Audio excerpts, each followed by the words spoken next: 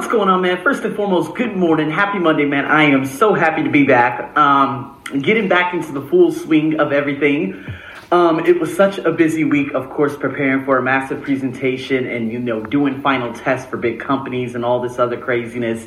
So it was really difficult for me to, especially with all my podcasts, I had no time to do anything. So luckily, I squeezed in some Instagram TVs and some YouTube videos, as well as some previous podcasts for you guys on YouTube to enjoy the content. And if you guys haven't already, I posted the entire video, well, I'd have to say about 80% of it, on my Facebook page, The Arsenio Buck Show, of my recent presentation at the Bangkok International Festival. So you guys can check that out. I would love to hear some of your feedback. It has about 530 views right now and about 30 shares. So it's actually spreading, and I'm really, really excited about it because who knows what could come of it. So nonetheless, man, I am here. You know what? This video was inspired by a girl by the name of Elle. I'm going to be bringing on motivational mentors very, very soon. I have to check and see. As a matter of fact, it could be coming up very soon. But nonetheless, she was talking about some of the biggest challenges she had to overcome, especially, as a matter of fact, Ella, she's coming on the 14th of September. Hopefully, Luke and we will be debuting about 2 podcasts a week now because we're just not pumping out as much content. Nonetheless, I'm going to have to convince him. But Ella, she's going to be coming on very soon. I'm really excited about this. And you know what? She talked about her biggest challenges she had to overcome and master's degrees and things that was presented a challenge, but it actually took her on a detour in which she achieved some very valuable experience. So here I am today, and I want to talk about my first one. Here in Thailand, we're going to debut it right here, right now. Guys, Chanthaburi, September 2013. This was probably borderline depression. I was living in one of the most racially infested provinces in Thailand, although the majority of Thailand is racially infested. But this was the breaking down of me. This is when I started going downhill psychologically because, let's just say I was letting the opinions, you guys already know that story. I was letting the opinions of women become my reality. But you know what? I was able to snap out of it. And when I snapped out of it, it was basically me going on a website and me finding a lady in which I actually created one of the most purposeful relationships I've ever had in my life by the name of Tina Buntam. She lives in Nakhon Si Thammarat, a down south province, but she lives a little bit outside in a place called Pak Panang. Pak Panang is beautiful. The people are wonderful there, and they're very open-minded. Anytime I travel there, they looked at me and they smiled. It's like being in a rural village, you know what I mean? Nonetheless, Tina, she inspired the hell out of me because she saw the things that I was going through at my other job. And she messaged me. She said, Arsenio, you need to... What's going on over there? I told her the situation. She said, listen, I can get you a job. And so she linked me up with a guy by the name of Jojo. Jojo was apparently a head in that specific province. And he's like, Arsenio, you need a job. Come on down here. Come visit. I said, okay, I could do that. And so I did. But you know what? The first time I said I was going to come, I didn't come because complacency, right? And that complacency comes around me giving myself false hope that this particular job was going to help me, but it didn't. And at one specific point, everything was going well. I was getting my visa and this and that. And next thing you know, that lady ended up turning in for the worst. And I said, dude, I'm done. So I hurry up and booked the trip. And I said, hey, I'm going to go for a nice little holiday to the south of Thailand. And so I did. And this lady by the name of Tina, she picked me up at the airport. And, she's like a 50-year-old lady. It was wonderful because I actually met her online. This is the beauty of social media. And nonetheless, she was like, okay, we're going to stay here. We're going to get unpacked, and then I'm going to come get you. I'm going to take you to JoJo. So later on that evening, we went into this restaurant, and it was a little dark. And I love Thai restaurants like in the South and other places up country because it's very outside-ish.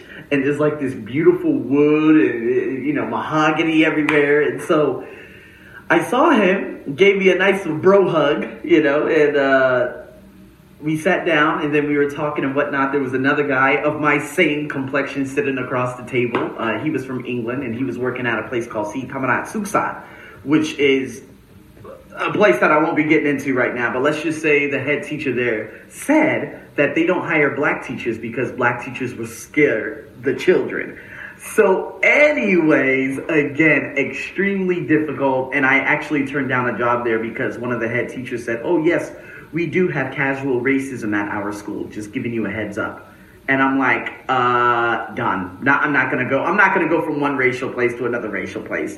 Nonetheless, JoJo, he said, Arsenio, so you need a job, right? And I said, hell yeah, I need a job, man. That's what I'm here for. He said, okay, I got you. Got on the phone. Started speaking Thai. I did not understand Thai whatsoever back then. And he's like, here, gave me the phone. It's my wife. Speak to her. Hello, Arsenio. My name's Mel. Hey, so you're looking for a job, right? I said, yeah. She's like, can you teach like technical college? And I'm like, I didn't know what a technical college was. Obviously, these are like the kids that are not very disciplined. Let's just put it that way. I don't believe in bad kids. I do believe in shitheads, but I don't believe in bad kids, right? So, nonetheless, I was like, yeah, man, I can teach anything. My goal was just to get out of there. I was just teaching the little kids. And of course, teaching younger adults like 15 to about 20, that's easy, right? And it was an easy job. It was just they were very, very naughty students. Nonetheless, she said, okay, see you October 10th. Come on down here. And I got the job. And you know what? I ended up telling one of the teachers that, hey, you know what? I'm not going to work here anymore. She started crying. I don't know why she was crying. She was crying probably because she was going to get a threshold of everything, or she was crying because, hey, maybe we created such an amazing bond, whereas she did not want to see me leave. And so all the parents came. They were like, why are you leaving? Please don't leave. At least stay another semester. I said, these guys aren't paying me anything. My savings is running out. So I gave them my word, but in my heart, I had to leave. I had to do what was best for me. Guys, I had to take the gigantic leap because I knew that if I had stayed there for another 6 months, it would have given me a heart attack. And I'm going to tell you again of 2 more gigantic leaps. But you know what? This one resulted in me tiptoeing in the middle of the morning. It had to be like a Saturday or Sunday, right out of this specific province in the southeast Thailand. A foreign teacher picking me up, taking me to the train station, whatever you want to call it. And I shot off to Bangkok to see a friend by the name of Lois, who I had worked with in Sydney, Australia 2 years prior. Good times. And then I shot off to the south of Thailand where I began my life, a new life. And they gave me 40% more than I'd have to say, about 60% more per month compared to the other job. I had to take this job, one, because it was a peace of mind. I was going through hell at that time. And the amount of how the parents looked at me, this is when I started realizing, holy shit, these Thais are nasty. I mean, it's just, that's what my mindset was back then.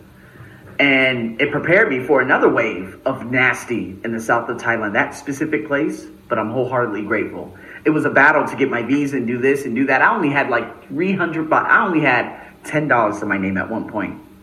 And I made an oath to myself. I would never be this broke again for as long as I live. And so I had to take that leap. If I didn't take that leap, who knows where I would be right now.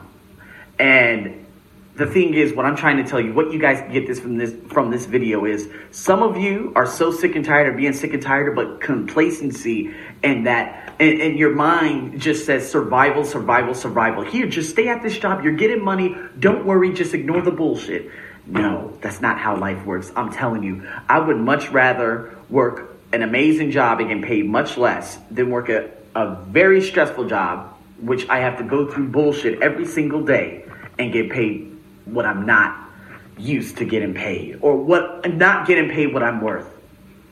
So there are so many other Instagram TVs and podcasts that will be coming soon about, basically figuring out how to give more. And that's what I did. I left to the south of Thailand and my life began to change. So guys, stay tuned for the next 2 big gigantic leaps, because we're going to go from this story to another one, and then another one to the massive one. hey, that resembles basically what's happening today. So guys, with that being said, have a wonderful morning, afternoon, and evening. I'm your host, as always. Over and out.